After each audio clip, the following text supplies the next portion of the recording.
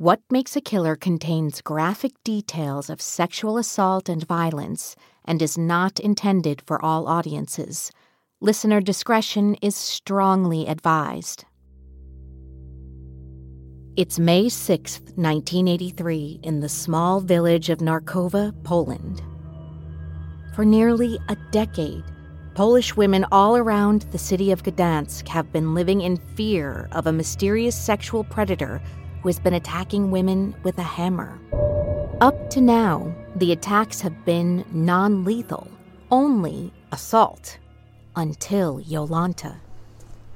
The 19-year-old seamstress is on her way home on this spring evening, unaware that someone is stalking her in the shadows. Suddenly, a person appears in front of her. It's a tall man with brown, matted hair, sunken cheeks, and a large nose. It's clear what he wants. He's an exhibitionist and often harasses women by showing off his genitals. But Jolanta refuses his crude advances, which only makes him angry. The man is determined to have his way, and so he reaches for a hidden weapon down his pants, a large hammer wrapped in bandages. He hits Jolanta with the hammer, subduing her, and then sexually assaults her. Well, he would attack his victims quite savagely with a hammer, and sometimes he'd completely obliterate their face. But the injuries from a hammer blow do more than just subdue her. Jolanta dies from the awful trauma she sustains. She is the 9th murder victim, and she will be the last one. Soon after Jolanta's death, police are called to investigate the house of farmer Pawel Tuchlin.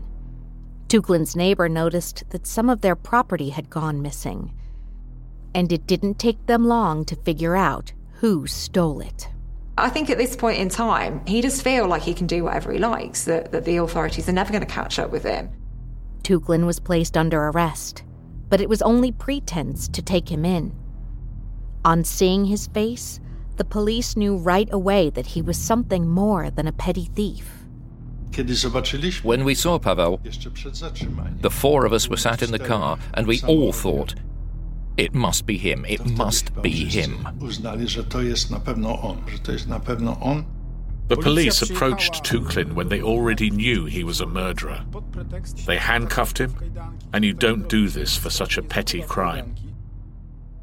A Polish task force had been put together to hunt down the hammer-wielding madman known as the Scorpion. The Scorpion had killed 9 women and attacked at least 11 others. But now authorities had the Scorpion under their shoe. At first, he didn't want to talk. He said he didn't remember. We were asking him about specific places and specific dates. And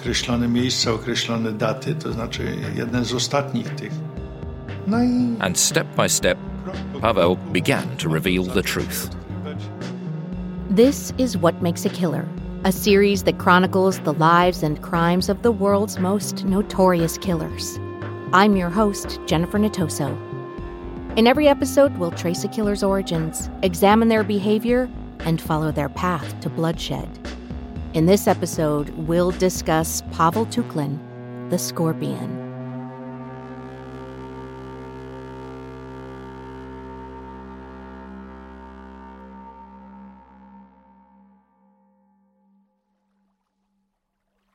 Pawel Tuchlin was born on April 28, 1946, in the village of Góra, about 40 miles from the major Polish port city, Gdansk. Tuchlin had a large family. He was the 8th child of 11.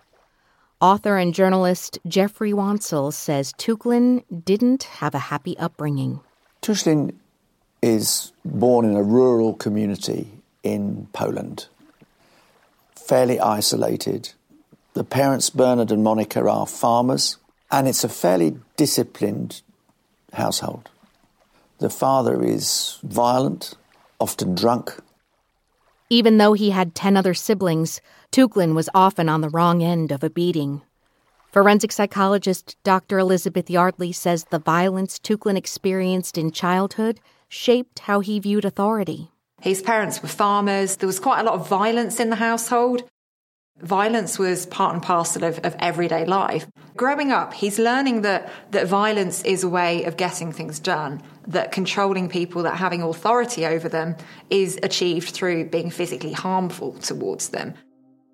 Tuchlin was further scarred by an unfortunate condition which caused him to wet the bed well into his teens. But rather than sympathy, his father only berated him for it, says investigative journalist Krzysztof Wojcik. There were times when his father beat him for wetting the bed. This problem was never taken care of. Tuchlin's bedwetting was a fact known throughout his small village, and the embarrassment caused him to have problems making friends. Pawel wet himself. It led to the problems with making connections with his peers. The kids at school called him a stinker, a firefighter, or a pisser. He was an object of ridicule in the classroom. He wet himself up until he was 18 years old. He was not accepted by his peers, not to mention the girls. He smells quite strongly of urine.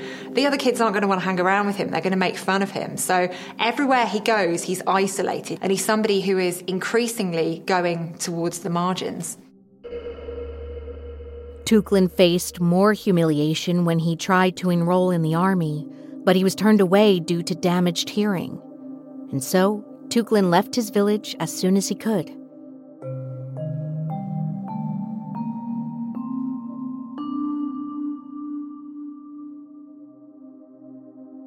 Hey, true crime fans. If you like serial-style docuseries and learning more about psychology and criminology, then you're going to love Something Was Wrong. Something Was Wrong is an Iris Award-winning docuseries podcast about the discovery, trauma, and recovery from emotionally and otherwise abusive relationships. Every season covers a different story, and each one will help you better understand and possibly relate to what it's like to recover from relationships with narcissists, sociopaths, and psychopaths. It's a new kind of true crime podcast. Season 1 tells the story of Sarah, who believes she was engaged to the Christian man of her dreams, until 1 week before their wedding when she realized something was wrong. Something Was Wrong is available on Apple Podcasts, Spotify, or wherever you find your favorite shows.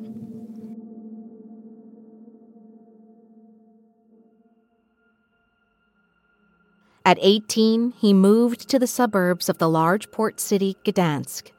There, he got a job working in construction. He wants to start afresh in a city where nobody knows him. And he seems to achieve this for at least a short period of time. So he meets a woman, they get married, they have a baby. Tuchlin built a new life for himself in Gdansk. But there were a few small things about him that the outside world didn't know. First, Tuchlin had a habit of stealing things, including supplies from work. And he had also developed voyeuristic tendencies as a teenager. He starts engaging in a behaviour known as scoptophilia, or voyeurism. So he gets pleasure, he gets sexual gratification through watching women through their windows, and this makes him feel quite powerful. Things escalated further after Tuchlin's marriage went south. He suspected his wife was cheating on him. It was quickly apparent to his wife, and then probably pretty apparent to him, that this wasn't going to work. The marriage was going to collapse. Indeed it did. It ended in divorce in 1973. After the separation from his wife, Tuchlin retreated into his own world, and the sexual fantasies he had needed another outlet, says author Krzysztof Wojcik. Tuchlin's sexual madness evolved gradually. Then exhibitionism was added. Tuchlin wandered around Gdansk, and he just exposed himself in front of girls. He often wore a coat and would get his penis out and flash. Tuchlin's exhibitionism wasn't always enough gratification for him. Krzysztof Wojcik remembers an incident that happened near the medical academy. He would undress, unzip his jacket. One student saw his penis and, "Hey dude, you have nothing to show," and she started to laugh. In this moment, Tuchlin got pissed off. For sure it upset him. That was a moment when he thought, bloody women, I will show you. He's got these urges, he wants to fulfill them, and the only way that he's going to do that is going to be through force. On October 31st, 1975, 21-year-old Danuta had left work as a waitress. As she walked home, Tuchlin followed her, staying a few meters behind. Danuta realized someone was there, but when she stopped to look, he only asked her for a match. Stanisław Szwek, an investigator on the team to find Tuchlin, vividly describes the assault. He attacks this girl, smashes her with a hammer, and drags her to the bushes. Tuchlin was well armed with a hammer. This was a method he learned as a child on his family's farm. He hit the women so they wouldn't move. He stunned them, just as he learnt to do when he lived in the country, when his father stunned the pigs before he killed them. The attack could have been even more savage, but Tuchlin was interrupted. Another woman suddenly came along the path and heard Danuta struggle. So he says to the woman, I think someone's groaning over there. Something bad must have happened. You stay here and I'll go call the ambulance.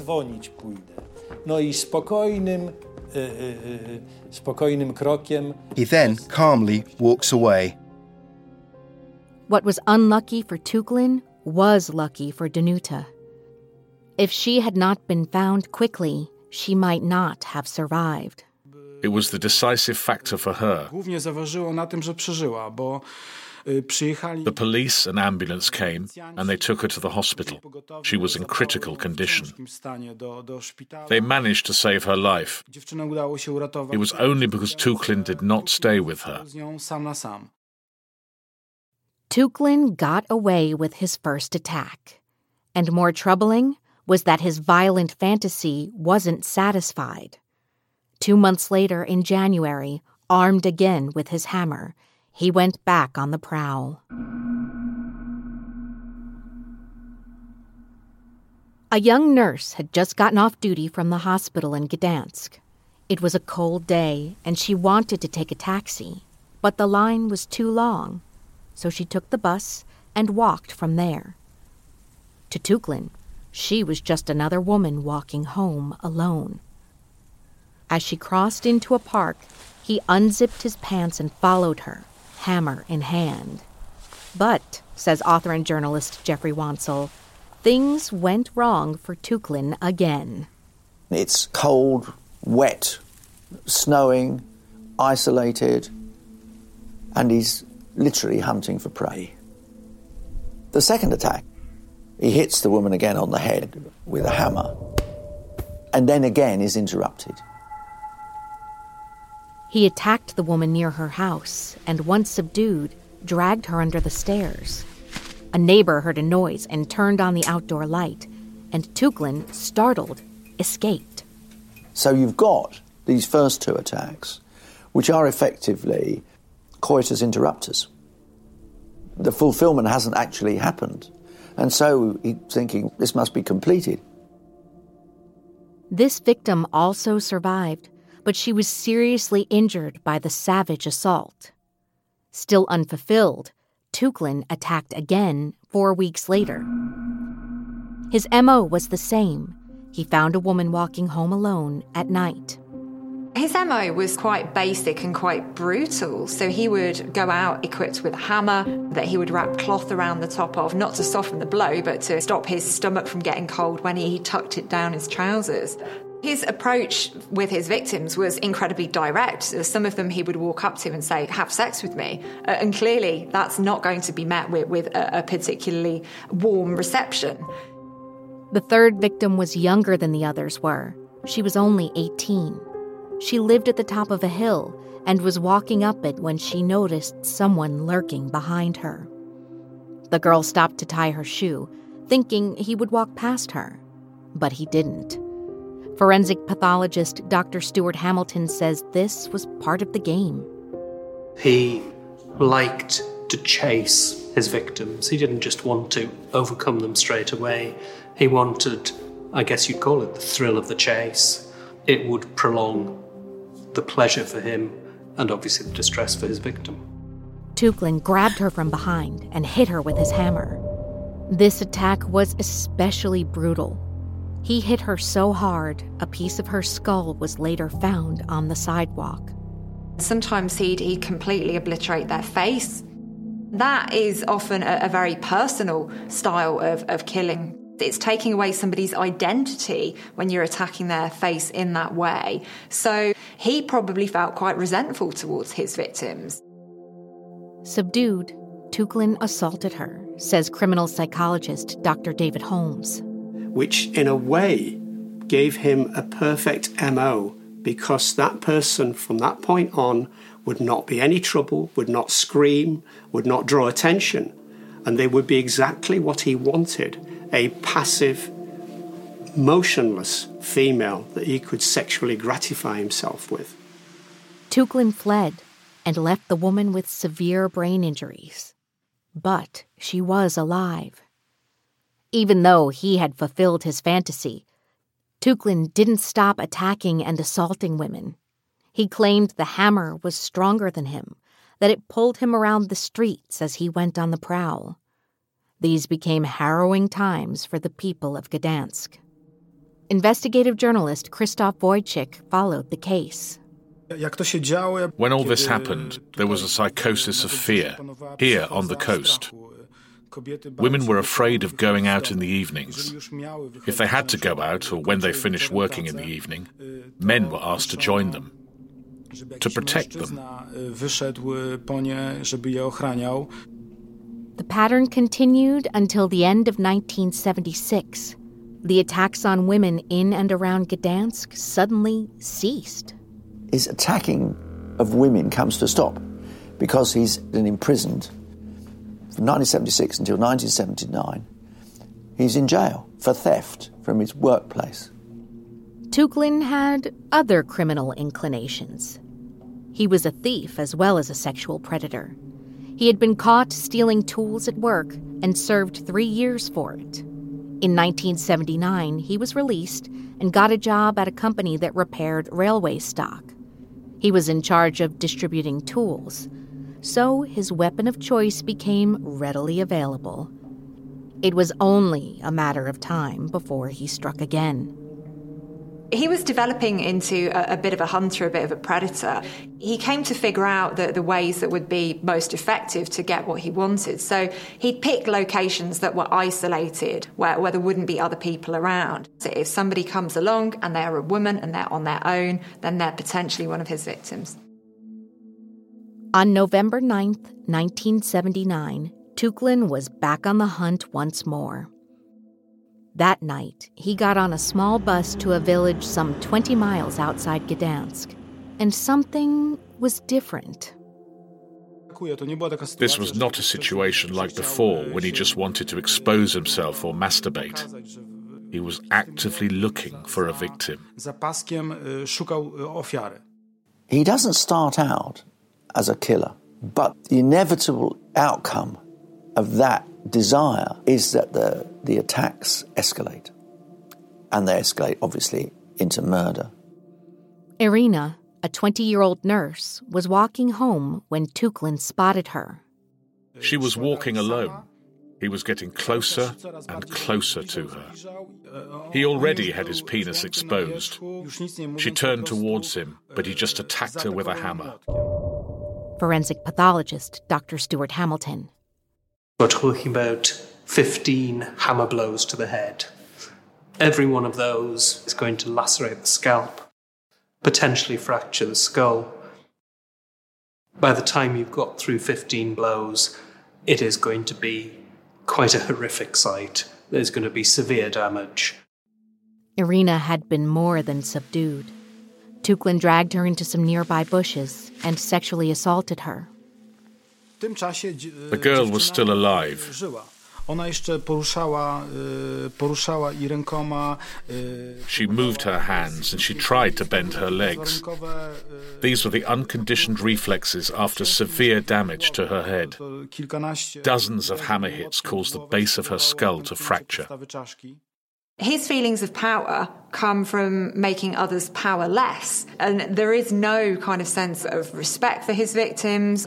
They are literally just sex dolls for him that just lie there whilst he does what he wants, and he doesn't give a damn whether they live or they die. As long as he gets what he wants at that particular given time, then he's happy. When Tuchlin finished, he got dressed, wiped the blood off the hammer, and walked away. He left this woman lying there in the field. This time, help didn't arrive in time, and so 20-year-old Irina became Tuchlin's first murder victim.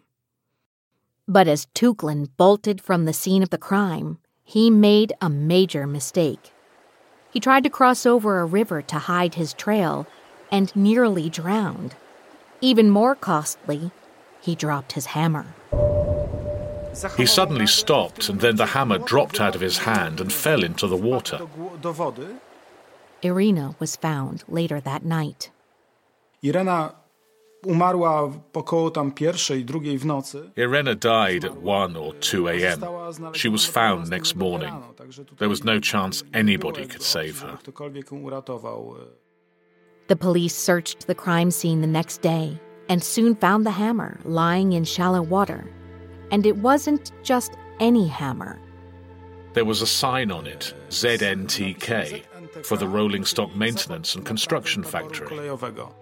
The police went to the ZNTK factory, or Rolling Rock Repair Plant, where Tuchlin was in charge of handing out the tools, and looked at the checkout list. But because he had stolen the hammer, his name wasn't on the list. Tuchlin slipped through the net, and that would prove deadly.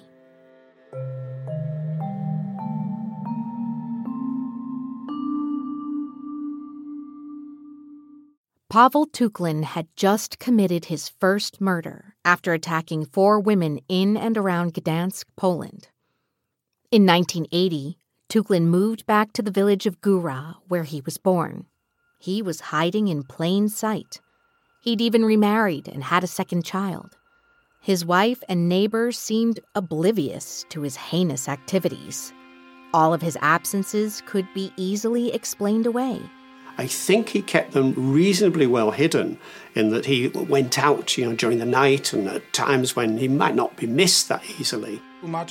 He explained he had some extra jobs. He said that apart from his regular job, he made extra money working for private individuals. All the while, Tuchlin's deadly desires had not abated. They were only growing stronger. It would be just a matter of time before he attacked again. There's always going to be something in the background that is unresolved in him. He's always going to feel that resentment and that bitterness towards people who marginalised him growing up. One of the problems where someone engages in this kind of attack for a sexual purpose is that the repetitive nature becomes a little bit mundane once it's been done a few times, to add excitement, to add more kind of stimulation to it. Those attacks became more and more vicious and more often deadly. February 1st, 1980, Tuchlin was once again on the prowl when he spotted 30-year-old Anastasia. Tuchlin approached the young woman with yet another hammer tucked into his pants. Anastasia rejected his advances, and so he ruthlessly struck. After he assaulted her, Tuchlin went through her bag and took whatever he wanted. Criminal psychologist Dr. David Holmes says it was the start of Tuchlin taking mementos. Tuchlin actually did, after he had managed to gratify himself and rummage through the bags and belongings of the victims, he will have taken things, the odd trophy that he could actually use as some kind of reminder of the event itself. But he also almost engaged in a kind of post-sex celebratory meal. He would take any food that was left and he would eat it whilst actually watching the victims die, bleed, be in agony. Here's somebody who doesn't care about the suffering or the pain of other people. He'll take the lunch of one of his victims and he'll sit there eating it while she's fighting for her life, because it's all about him and his own survival and his own needs and his own desires. Anastasia was Tuchlin's second murder victim, and by the end of 1980, Tuchlin had killed a total of 6 women, causing endless grief for their families and loved ones. The oldest was 35, the youngest only 18. One of the women had been coming back from a wedding dress fitting. It would have been really terrifying being a woman in this area of Poland at this particular point in time. There have been all these hammer attacks on women, 9 were killed, and this is going on for years. And all the time, women have still got to go out to work, shop for groceries, they've still got to be in and around public spaces where they might be at risk. With so many attacks and the public living in fear, it would seem logical that the police would intervene. But the 1970s and 1980s were politically troubled times in Poland. An opposing anti-communist force to the authoritarian government had risen. It was called Solidarność, or the Solidarity, and the members of its labor union were almost a third of the entire Polish population. Then Solidarity was shut down by the government, and later in the 80s, martial law was put in place. A revolution was brewing, and the government was more concerned about Poland's failing economy than catching a killer. And because jewelry was missing, the militia could put the attacks down to a robbery. Andrzej Gawrys was a detective in Gdansk who was on the task force eventually assigned to Tuchlin. This was not the greatest time in the history of Poland. The authorities weren't too bothered to reveal that a criminal was prowling in our area.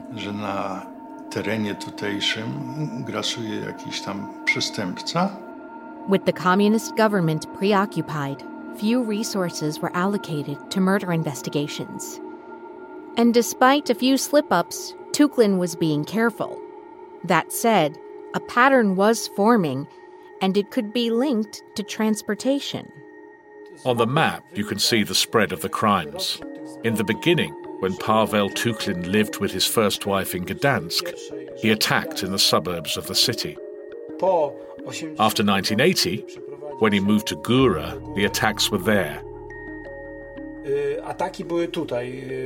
He moved by bus, by train, or by stolen car.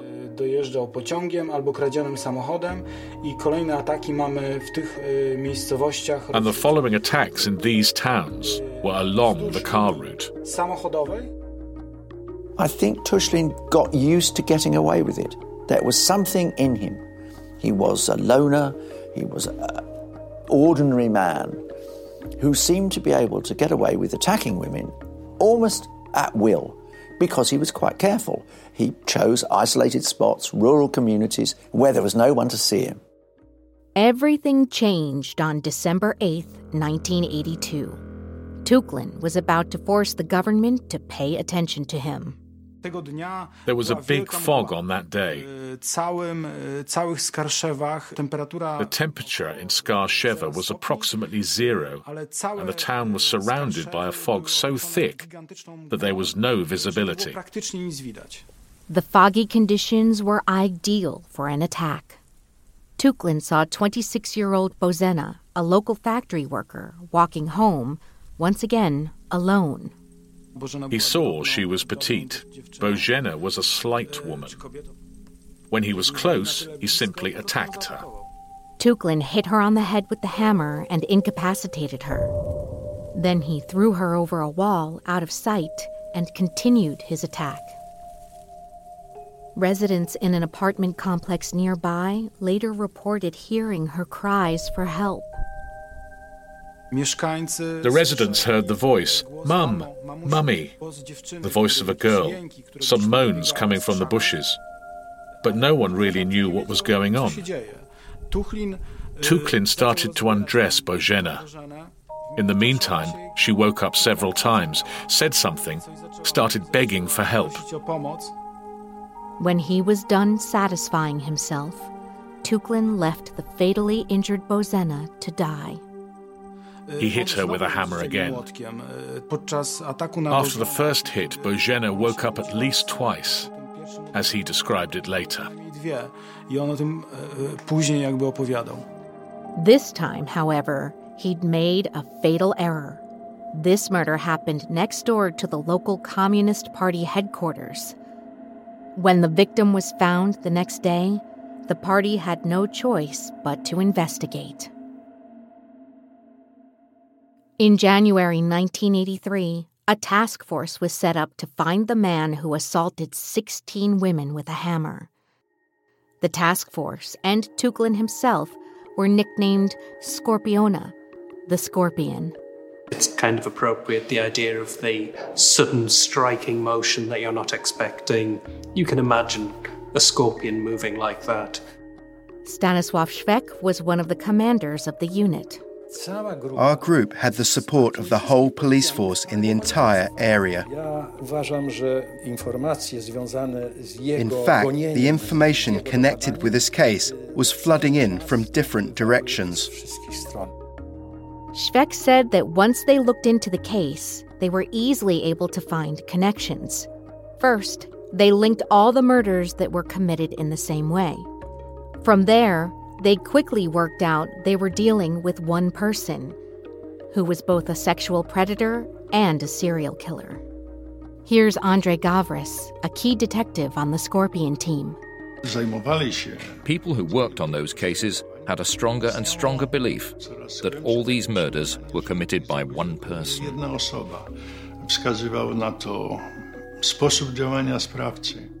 The hunt for the killer was on. But instead of being afraid, Dr. Elizabeth Yardley says the task force likely made Tuchlin feel even more important. I think he would have been well aware of the coverage of these crimes and the fact that he was branded the Scorpion. Here's somebody who's been marginalised and isolated and excluded their entire lives, and now they're this pseudo-celebrity. Now everybody is talking about them. And I think that would have made him feel quite powerful. Tuchlin should have been afraid. With the task force fully energized, the clock was ticking for the Scorpion.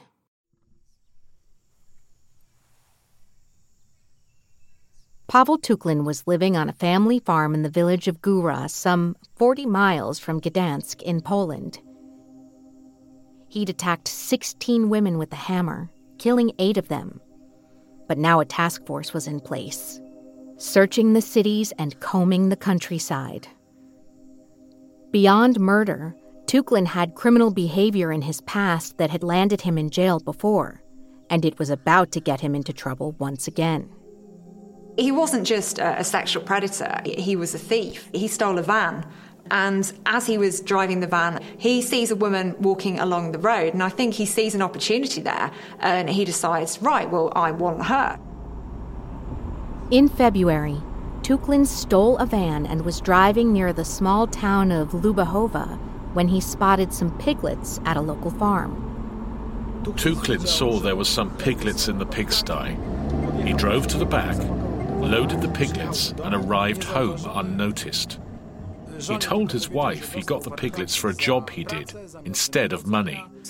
He put the piglets into the pigsty, built a fence, spent some time at home, and then went hunting again. The next morning, Tuchlin went to pursue his next victim. 25-year-old Wiesława was an accountant at a local farm and was getting ready to go to work. In most of his other attacks, Tuchlin waited until the dead of night, but this time it was broad daylight. He was getting bolder. And then everything does start to unravel because he's changed his MO. This isn't the usual hammer attack that he uses. And I think at this point in time, he feels like he's pretty invincible. Nobody's caught up with him yet. Tuchlin followed her as she walked, and when he thought no one was around, he sped up. When Tuchlin saw a woman walking along the side of the road, He sharply pulled over and hit her. She lost consciousness. Tuchlin put Wiesława in the back of the van and drove to secluded woodlands nearby. He then took her out of the van and viciously attacked her. There, he took a hammer and began striking her. He left her completely annihilated. When he was done, Tuchlin left her to die in the field. But on his way home, the van got stuck in some mud. Tuchlin had no choice but to abandon the van. And unbeknownst to him, Wiesława had not died. Wiesława was really lucky. She survived despite being hit with a hammer. Wiesława was able to get a good look at the face of her attacker. She gave the police a description of the man. This description, along with those by his other surviving victims, was turned into a photo fit sketch. At the scene, police examined the van. They found pig feces in the back, and they determined that the attacker must have been living in the country and not the city. Yet the biggest clue? The fact that he could drive. In the 1980s, being able to drive in Poland was still a rarity. The list of people with licenses contained only a couple of thousand drivers. I remember it like it was yesterday.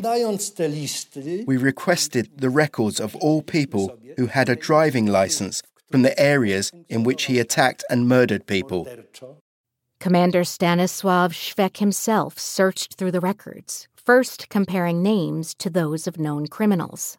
It was a list of crimes committed by a man named Pawel Tuchlin.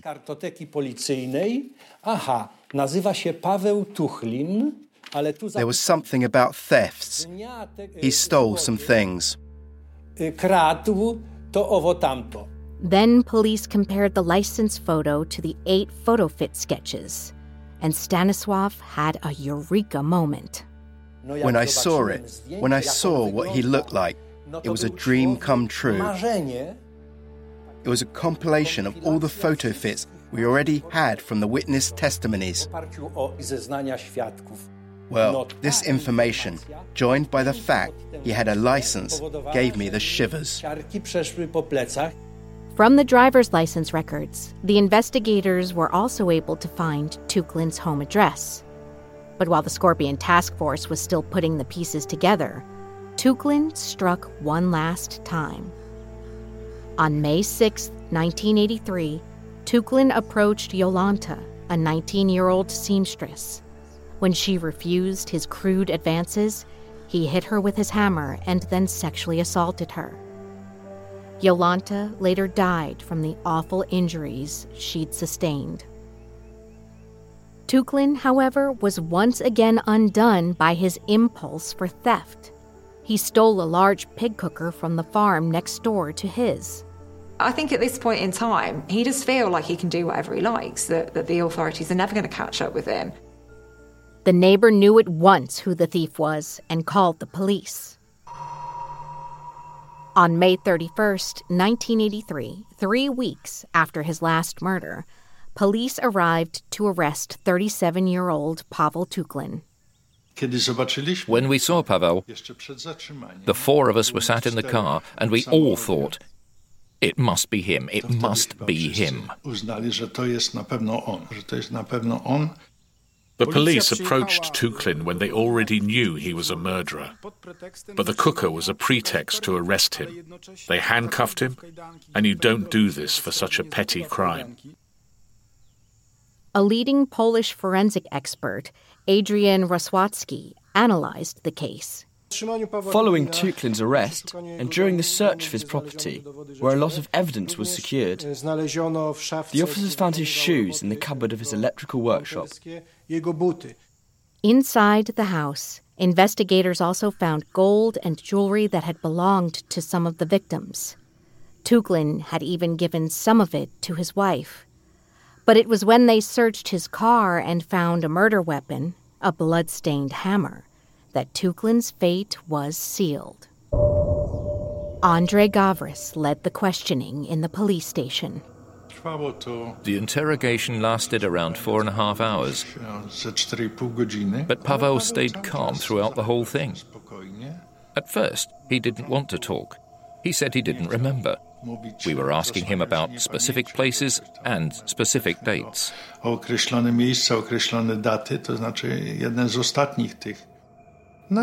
step by step, Pawel began to reveal the truth. Once Tuchlin was actually confronted with evidence, he knew the game was up.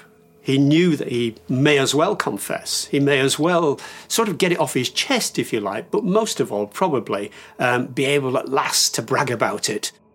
Then, in an extraordinary development, Tuchlin volunteered to reenact the attacks.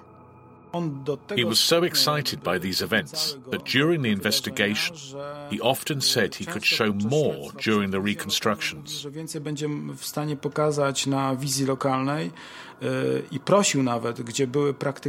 And he even asked, as there were legal apprentices there, to get the younger girls so he could demonstrate it better as they turned him on.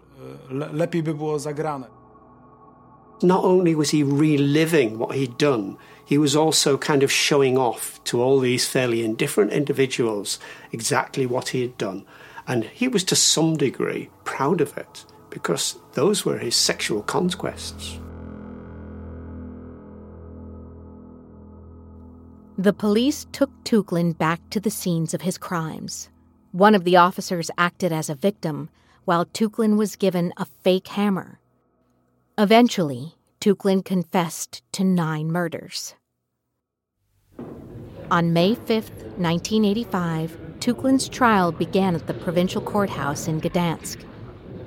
Despite having confessed all of his crimes to authorities, in court, he told a different story. Up until then, he pleaded guilty of the charges, as well as actively taking part in the visits to the crime scenes. But after the reading of his indictment, he pleaded not guilty. Tuchlin said the Scorpion unit offered him a deal. If he confessed, he wouldn't be sent to prison, but instead to a psychiatric unit. If he confessed, he would spend 3 years under observation in a psychiatric unit, but then he would be free to go and enjoy his life. The court, however, didn't find this defense justified. There was just too much evidence to prove his guilt. On August 6, 1985, Pawel Tuchlin was found guilty of 9 murders and 11 attempted murders. He was sentenced to death. At the end, this was the last shocking thing. The prosecutor asked him what he would do if he was released. Pawel replied, "Well, I'd probably go for another hunt."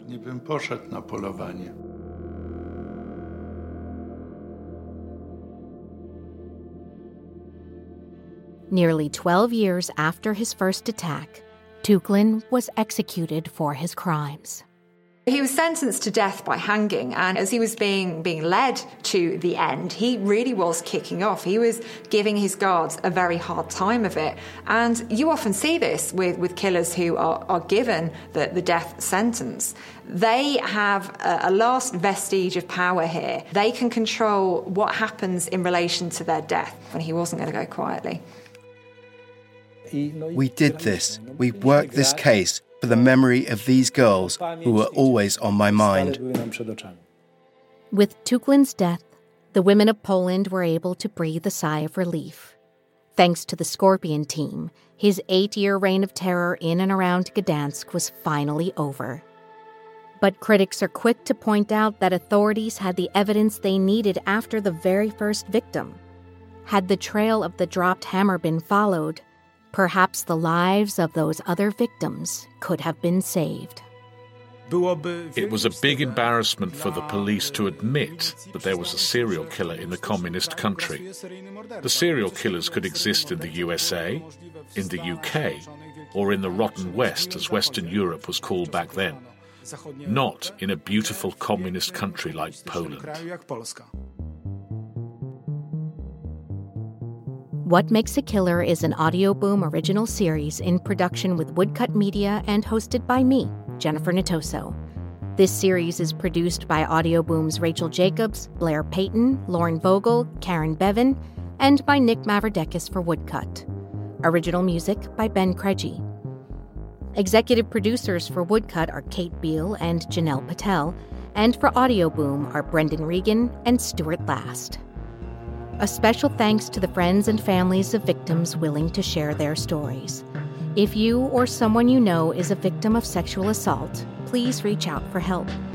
You can contact the National Sexual Assault Hotline by calling 1-800-656-HOPE or 1-800-656-4673. You can also visit the website at rainn.org. That's RAINN.org. If you haven't already, don't forget to follow us on Spotify or subscribe on Apple Podcasts, Stitcher, or wherever you find your favorite shows. If you have some time, we'd be grateful for a review.